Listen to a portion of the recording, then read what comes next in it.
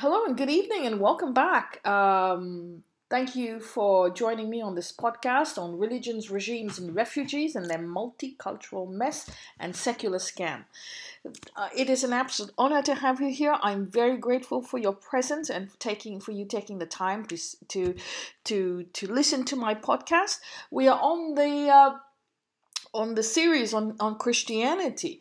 And I just want to finish off the last podcast on Christianity today. It is a very short chapter, and we'll go from here. And hopefully, you will get a better idea of Christianity. There are different aspects of it, it is vast, but this is just a short interpretation of Christianity, the best way I can do it. And I hope you can do your research yourself. If you have any questions, you're most welcome to contact me.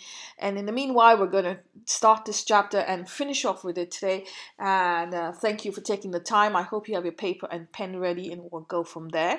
So we're going to talk on the life after Jesus passed away or was crucified.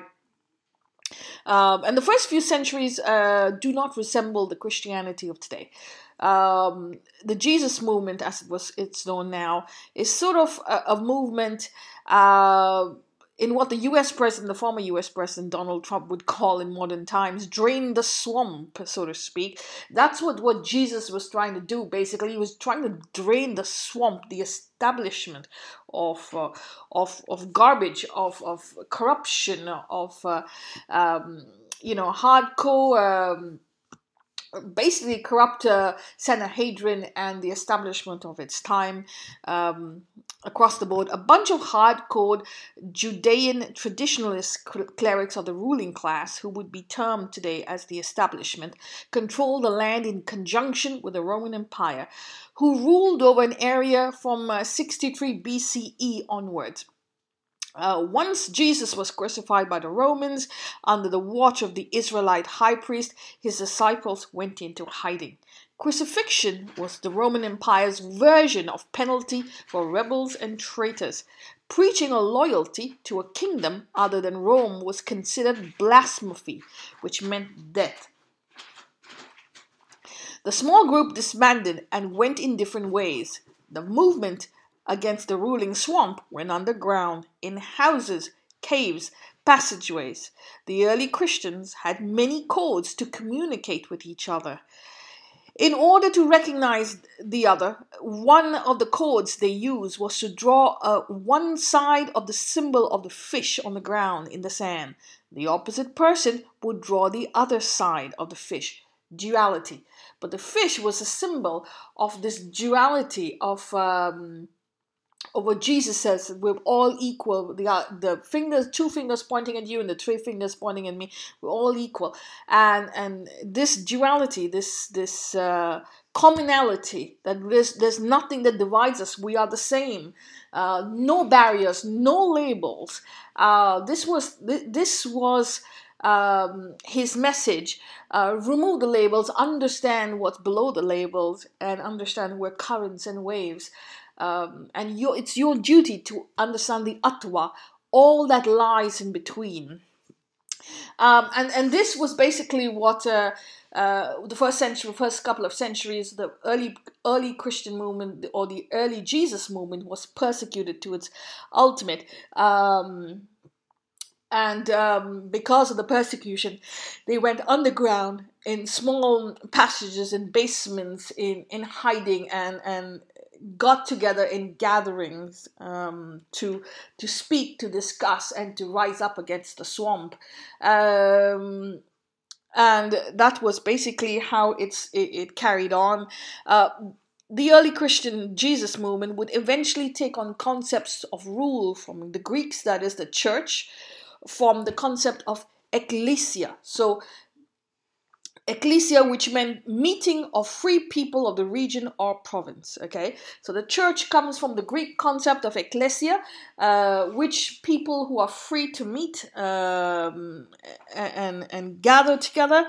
And an overseer, someone who oversees this movement, meant a bishop who oversaw a province or diocese. So very often in Christianity, you'll see Christianity on the ground. The church will have a diocese. That means sort of a district where the church that looks after the congregation or speaks to the congregation, and they are overlooked by a bishop. It reached far and wide places such as Britain, Africa, India.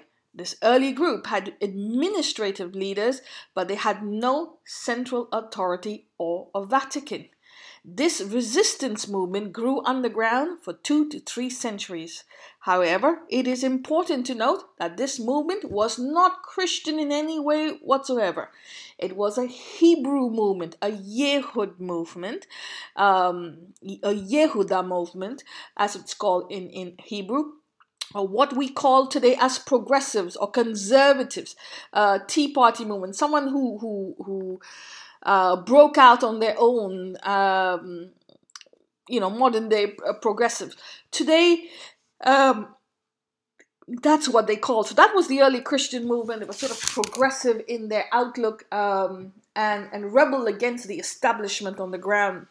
Like the conservative Tea Party in America, the Judean Christians or Messianic Jews believed that they were conserving the real principles of the original laws of Moses. So they believed that the original laws of Moses were free-flowing metaphysical energy to understand, to build, to evolve, to challenge, to talk, to discuss, and not to be suffocating, feudal, repressive ideology where you force people onto the ground or force people to submit to you. And like the conservative, and this was the real theology of Moses. So like the conservative party movement, the early Judaic movement,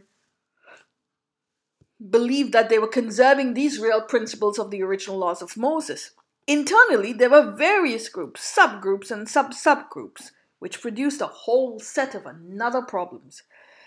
The early Christians were charged with a crime of atheism, meaning non-belief or Greek atheos, from a that means without, theos means God. So atheos, without God. And so atheism. Because the real religion, the real ideology was the Judaic ideology. They were considered the only true ideology of its time. And they were the only true believers in God. All other people were pagans.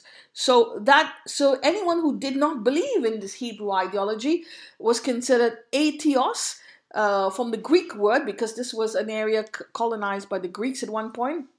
The refusal to submit to the religious authorities, which was a threat to the empire. Hence, they were executed in public places like ones we see in Saudi Arabia today. If a Christian was persecuted, he became a martyr or he died for the cause. Something we see again in Islam, all borrowed from the Israelite culture. This probably occurred in all ancient empires too. Their stories were told and retold as propaganda from the movement of the eventual church.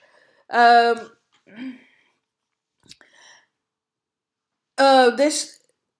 martyrs went on to become folk heroes, and they would eventually go on to become saints. Some researchers tend to be of the thought that this massive persecutions of the early Jesus movement had no basis and was conjured up by later Christian churches to sell a propaganda, but historical sources do not really show widespread blanket persecution of the new resistance movement. At first, all Judeans did not agree with the resistance movement, but it was the Gentiles and the non-Judeans who wanted to join to become with, and by the end of the first century, these Gentiles became the dominant members of this movement of Christianoi. It's called the followers of Christ. I'll repeat that word: Christianoi. So these were Gentiles. Gentiles were people from who were non-Judeans, who were not from the province of Judea. They were sort of low-class citizens, or considered discriminated against by the Judeans, the province of Judea, who would consider themselves pure and, elite. They who wanted to join with this new movement to go against the establishment because they were discriminated against this establishment. It would make sense as the Gentiles were the ones. They were the ones who wanted to join, although they didn't agree in the beginning, and then after that they became the dominant members of this movement. It would make sense as the Gentiles, like I said, were the ones who were the most marginalized by the Orthodox Israelite establishment. It was Paul, who was a member of the party of the Pharisees, who said he experienced the revelation of the resurrected Jesus. He changes his name from Saul to Paul. He founded many of the early Christian groups. He was the one who mentions that Jesus would return and usher a new kingdom of God. When Jesus never returns, the next generation of the early Reformation leaders turn to his writings to continue this movement, from where the now concept of Christianity really takes off. Jesus then becomes an object of worship and is used as a propaganda machine. We see the use of the concept of the Trinity that takes the formation towards the end of the 2nd century. The Trinity means one God but 3 forms: God the Father, or the Creator, the Son of Jesus, and the Holy Spirit. It's a metaphor, like the concept of incarnation, which translates to the principle of the universe constantly transforming to become flesh. So I'm going to explain the Trinity movement over here. Trinity is very, very simple. I grew up with the Trinity coming from the Roman Catholic section of society. And basically, the Trinity is a very simple concept. It's commonly expressed as a statement that says one God exists and he has 3 equally divine qualities, or avatars. He comes to you in avatars, in different forms, reincarnation. That means the Father, the Son, and the Holy Spirit. Actually, it's a scientific term. Now, if you are Hindu or you come from India, you will recognize the Trinity. It comes from the Vedic concept of Trimurti. Shiva, I completely forgot the Trimurti. Trimurti. So the Trimurti is very easy. The 3 significant forms of the Brahman. Brahman means Brahman, Brahma, Vishnu, and Shiva. So Brahma is the creator. Okay, you have the creator Brahma, which is Brahma is the Vedic Sanskrit term for the creator. Okay, Shiva and Vishnu. There are 3 deities, 3 concepts that are key aspects of the ultimate reality. That means the ultimate creator who controls the cosmos and the controls space, or whatever you want to call it. The Trimurti means 3, comes from three forms. So like I said, Brahma, the creator, Vishnu, the preserver, and Shiva, this is the destroyer. Now, if you understand science, or you understand geomagnetics or electromagnetics, you understand that at our core, we are duality, electromagnetic waves, okay? We're made of 2 particles, metaphysical and physical. So the physical is are particles of dust, particles, atoms, molecules, and each atom has a charge, each molecule has a charge, has an electric charge, okay? And this electric charge is negative and positive. And you have the magnetic. So it has a magnetic charge, which is gravitational. There's gravity and it attracts. And you have an electric charge that is negative and positive. In order for people to understand this science, they would have transferred it into parables. These parables became ritualistic and become theologies, became ideologies, and now we have religion, but it's actually at its source a simple science. So Vishnu, the preserver, Shiva, the destroyer, that means negative and positive, Brahma, the creator, which is creator is the magnetic, is the magnetic field, and basically that's all it is. It's a science, and that's what all. If you understand, if you understand electromagnetics, you can go onto my Facebook page. You have Electromagnetism 101 by National Geographic. Google it, YouTube it, and you will see what it is. It's the same. All these are the source. We are electromagnetic field, and every single pyramid on this earth, okay, is telling us the same story. It was important in the previous civilizations to understand the source of civilization, the science behind the human, the cosmos, the cosmic makeup of the human, of the species of life. And at our source, we are the cosmos. And you have to understand the cosmos. And that's why you have all these pyramids. And basically that was converted into different parables by different civilizations. The Vedic civilization has the Trimurti. The Egyptian civilization also had the Great Pyramids. We talked about it. And the Christian civilization has the Trinity. So basically they try to explain the science in a parable form. God the Father. So the Father is the creator of all things. He has the Son and the Holy Spirit, and this is reincarnated generation after generation after generation. So the Creator cannot come to you, the Son cannot come to you, or the Divine cannot come to you, however you want to say it. But he is the cosmic. He is cosmic energy. And this cosmic energy has evolved, and this cosmic energy has photosynthesized over the billions of years and metamorphosized to give us life forms. And this life form then produces, metamorphosizes into species of life. And the species of life then further give us the multiple species, the man, the human, the animal, the amphibian, mammals, everything. But at the core, we're still the cosmos, and we all a cosmic energy field. And every cycle is an avatar. It's a continuous cycle. So you, in your DNA, you've got billions of years of history, of packets of data, and they all come from the same source. We're all equal. The labels don't make a difference. The form is not important. The cosmic cycle, the cosmic energy, and the chakras that make you up is the most important.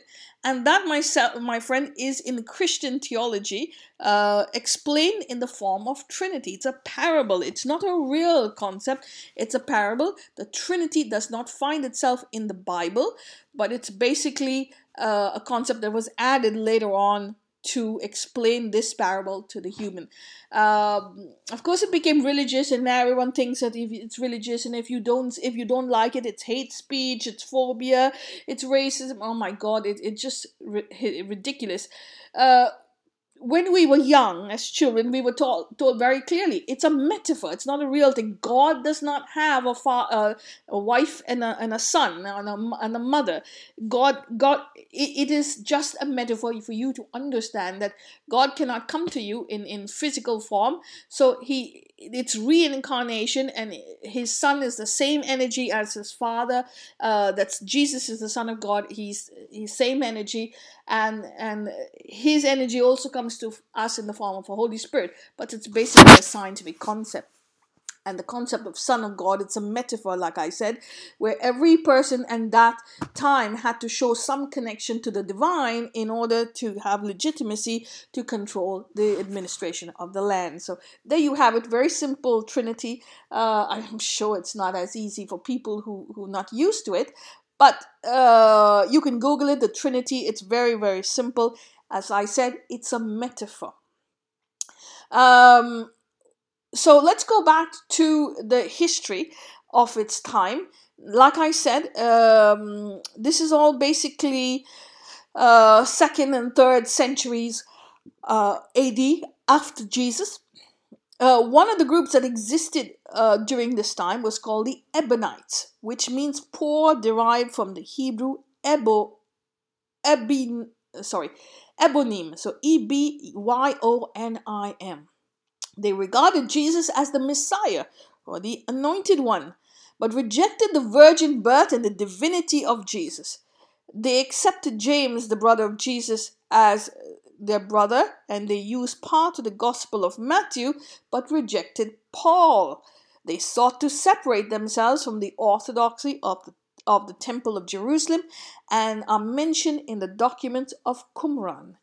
As the early Judean movement grew, administrators of these Judean rebels later institutionalized the concept of one belief, which was opposite of the heresy Greek for choice.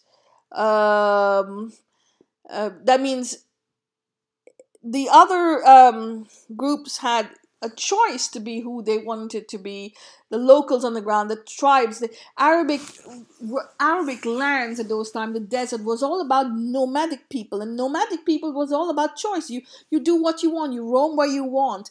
The land belongs to everyone and no one at the same time. You have to respect others, you have to respect everyone around you, and there's no boundaries, no labor. This was a fixed ideology as the Hebrew ideology before them. You had to believe in it, you had to submit, you had to believe, you had to. And anyone, they had one belief, and anyone who opposed them was called heretic. Anyone who opposed, like I said, this ideology was labeled as a heretic and removed from this movement. So it's very suffocating, feudalistic, what we call as socialist, Marxist today. Anyone who opposed, it's very similar to what Islam does today, where they say that the Quran is the real true scripture of God and its final scripture. Anyone who does not submit is an infidel, which in ancient Christian times was the same as the pagan in Greek. Basically a story of the pot calling the kettle black. So you see, all this today we see it in Islam, but it also existed in Christianity in the early times, and it was absolutely ridiculous. It's all about power, and it was practiced by the early Christian movements or different movements, and the administrators of the early Christian movement and its theologians, which is absolutely ridiculous, but suffocated people, and that's why people went the other direction. But Jesus never asked for us to have one identity, to have one theology, to have one opinion. He was not about that at all. He has nothing to do with the church. The church was a political power who used them in order to go forward and run their agenda. He was all about removing the labels, removing this imposition by removing this imposition and really being free of thought, not having anyone submit to the other, and which leads us to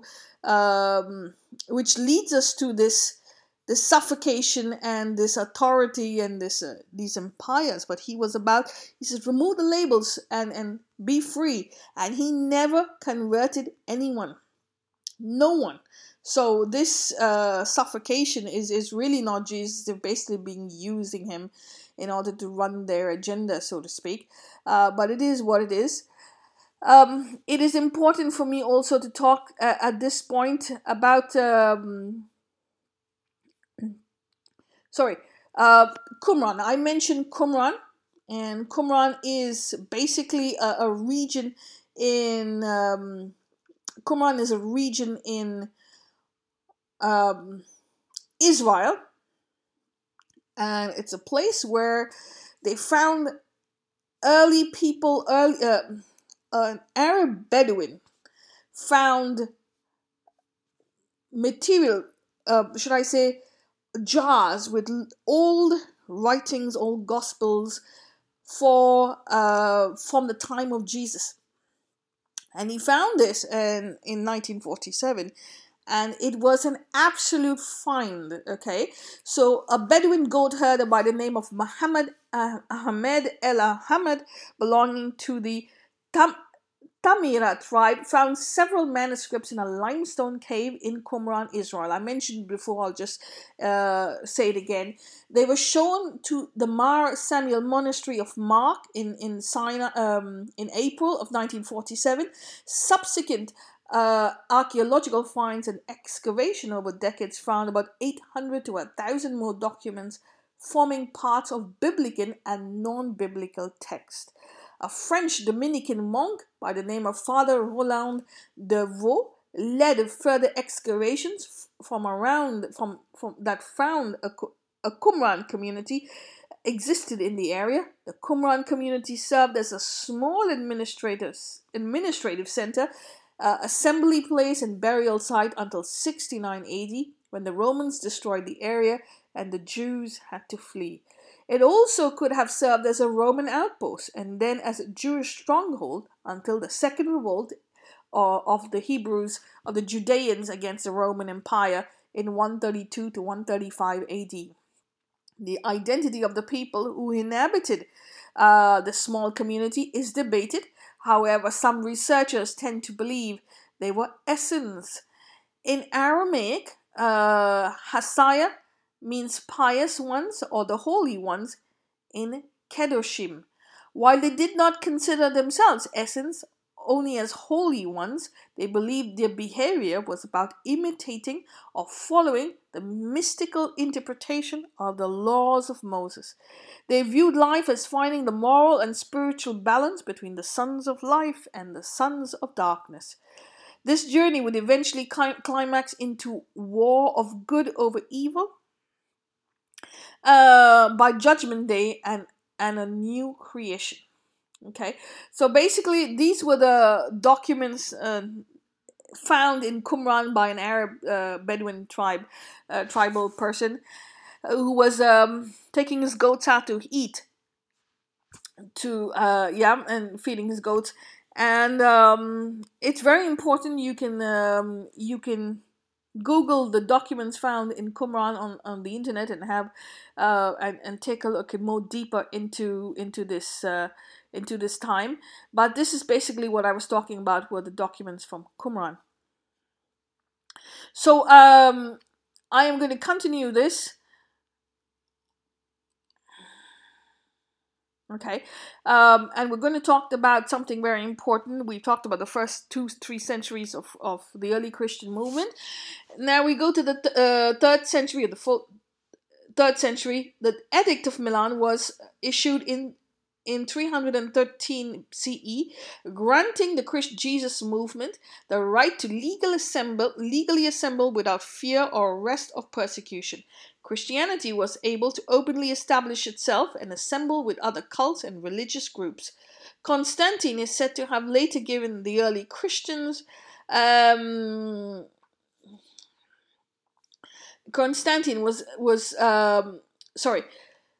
Constantine is said to have later given the early Christians tax exemptions to construct places of worship, gatherings. He used the early Judaic Jesus movement to unify the empire, which was divided into East and West. In between, there were rebel movements, such as a preacher in Alexandria, Egypt, called Arius, who started the Arian movement. They believed that God was higher than Jesus. This caused riots in Europe, as the group of believers were not on the same terms as the church. In 325 AD, Constantine called the Council of Nicaea, all to confirm the relationship between God and Jesus. This is where the Trinity was confirmed as official concept by the now official church. Jesus was an incarnation of God on earth, an avatar in the same essence. Hence, Christianity was effectively a monoistic belief where we do not see God. He manifests himself in the form of the Holy Spirit. In 381 CE, all pagan cults were closed. Pagan temples and shrines were closed, and some converted to Christian churches. The bishop in Rome became the Pope by the 5th century, where the title still holds power till today. So basically, that is what Christianity is, how it started. And I hope you have a basic idea of where it comes from. A very important event in Christianity is, or should I say, in Europe, where Christianity takes root and where Christianity was born, is called the Dark Ages, and people have blamed the Europeans for this. But I'm just going to go to the Dark Ages for you. As Christianity spreads all over Roman Empire, the empire loses power. In 1453, when the Turks took over Constantinople, the empire was officially terminated. However, in Europe, this time normally refers to the Middle Ages. It's a concept that comes from the Tuscan scholar Petrarch in the 1400s.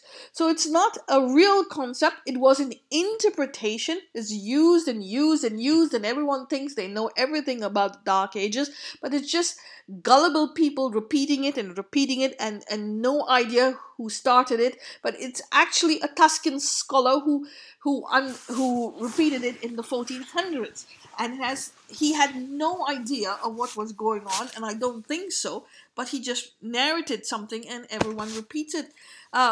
In my opinion, the Dark Ages is an absolute myth. There doesn't exist Dark Ages, and I'll explain it to you.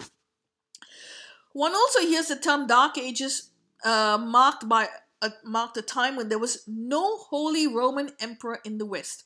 So the Dark Ages coincide with the time where the Roman Empire loses power. Okay, so the Roman Empire is a huge empire from Europe all the way to Asia Minor, which is now Turkey. It's split into two, East and West, and the Western Roman Empire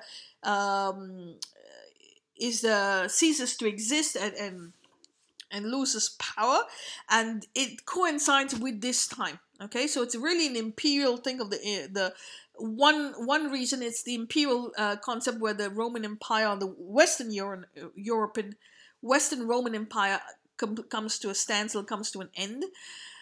So there's no Holy Roman Empire in the West at all. It coincides with the time of the decline for the Roman civilization, which was seemed to be eternal, but also a time when there were no records for all literature written or monuments constructed. The reason being simple: if the church allowed its citizens to know its literature was written outside the realms of the church authority, then it meant its subjects would not submit to its divinity and micromanaging of its citizens' life. Similarly, ancient buildings and monuments were mostly plagiarized from the Roman Empire. The knowledge of the construction kept secret by the church and put down as Christian. Christian meaning the Roman Empire. Thus, basilicas, which really were Roman public gatherings, became a holy place of worship for the followers of the church. Every Roman province had a basilica. These were used as a court of law, or tribunal, or chamber of a king. It was also used for official and public functions. Art during this period had to be associated with the church authority and no one else. Basically, the church had to micromanage everything its citizens did and believed in. Everything the church could not control became problematic.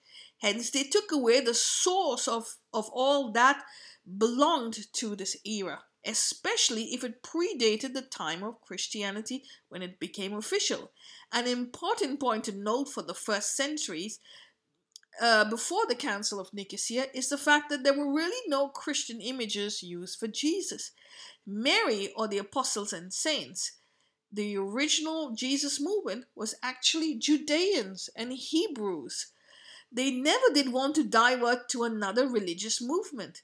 The resistant movement that went on to be known as the early Christian movement was only looking for liberation against the ruling Roman Empire and the corrupt Israelite orthodoxy. They were looking for a way out of the suffocation put on them by the establishment. They needed a Jesus who could inspire them to regenerate their beleaguered lives. So the church seems to offer an image of Jesus that would please the females and the males in the movement. That is, a man who has a feminine side. They were also hoping for the pagans who at that time lived along with the Christians and the Hebrews to convert eventually, to join their movement. Thus, they had to show an image of Jesus that pleased all parties. There was also the movement of Mitzrahim that the church was trying to convince to joining the church movement. Each side was hoping to swap each other's followers and borrow the other's art and literature, as well as the deities. They borrowed the concept of the halo around Jesus' head from the Roman deity Apollo. The concept of angels came from the Roman deity Nike, who's also used in the old Greek religion as the goddess of victory. The concept of the Virgin Mary came from the Egyptian goddess or Isis, the goddess of fertility. So in reality, there's no real Dark Ages. It's a myth. Okay? It was only put down in the 1400 AD to understand a concept that was almost 1,000 years before, and there was no internet to go back during this time, just writings, and because some person said Dark Ages, everyone repeats it like gullible monkeys. Even monkeys have more intelligence, really. It's basically the Roman Empire, the Western European Empire, who comes to a standstill and who comes to a halt, and basically all its writings of this era now plagiarized or taken by the church. The church then goes, colonizes all of this architecture, writings, literature, puts its name on it, and sort of micromanages everything, every writing, every literature, every book, every school, every education institution. Makes sure it controls their mind and controls the academia of its time in order to consolidate its power, which is exactly what people do today. States do. They control the academia, they control the media to control and micromanage and engineer the society on the ground. This is exactly what the Romans, the early Christian movement did, should I say, not the early Christian, the Roman Christian movement did, and and this coincided with the time that the Western European Empire comes to a standstill, and this because there is no, there really is no literature that predates the church, and the church has taken everything. It's seen as the Dark Ages because they have no proof or no literature to go on. But if you open the Vatican vaults, I can guarantee you're going to find a lot of things in there. So people say there was no architecture, no building, everything. The Romans, the Europeans absolutely were ignorant. It was the Muslims who came and gave it back to them. It's absolutely ridiculous. So let's go and see some of the early churches that were built or taken over during the Middle Ages, okay? And to show that, yes, there was academia, that it was only colonized by the European Christian movement, but there was academia, there was science, there was knowledge, everything was going on. Land is not flat, the earth is not flat. There are currents and waves. You can't stop the waves and say, okay, that's a dark wave and this is a white wave. It's going to continue, so you cannot stop anything and say, oh, that part of the waves is Dark Ages. So let's look at the architecture that continued during this time. The Basilica di Santa Sabina Avento in Rome, completed in 432 AHCE. Basilica di Santa Maggiore in Rome, 5th AD. The Basilica Romana Minore Colligita, I can't pronounce it, 379 to 386. The Hagia Sophia in Istanbul, 532 to 537. The Basilica di Santa Apollinare in Classe, completed in 788. St. Mark's Basilica, Venice, construction begins in 1063. The Cathedral, the Monorail in Sicily, completed 1267. The Basilica di Santa Clemente Al Laterano, completed in 1123. The Cathedral Notre Dame de Strasbourg, completed in 1015. Cathedral Notre Dame de Chartres, built in 1145 to 1220. Church of Saint Vitale, built 527 to 547. The Abbey of St. Gall in the city of St. Gallen, Switzerland, 747. The Basilica in Kalb, Lush, Syria, built around 460. Here are some more churches that were built or taken over and completed in the during what is called as the mid of the Dark Ages. Santa Sabrina in Rome, Italy, 422. Santa Giovanni Evangelista, Ravenna, Italy, 424. Santa Maria, we talked about that. In Greece, Church of Aquilopotis, 450 to 470. The Santa Stefano Rotondo, Rome, Italy, 455. Santa Agata di Goti, Rome, 460. The Sentence Basilica, 420 to 465. The Bolnici Sioni, Georgia, 479 to 493. Santa Prisca, Rome, Italy, 4th or 5th century. The Little Hagia Sophia, Istanbul, 527. San Sofia, Bulgaria, we have that, the 4th century, completed 527, 565.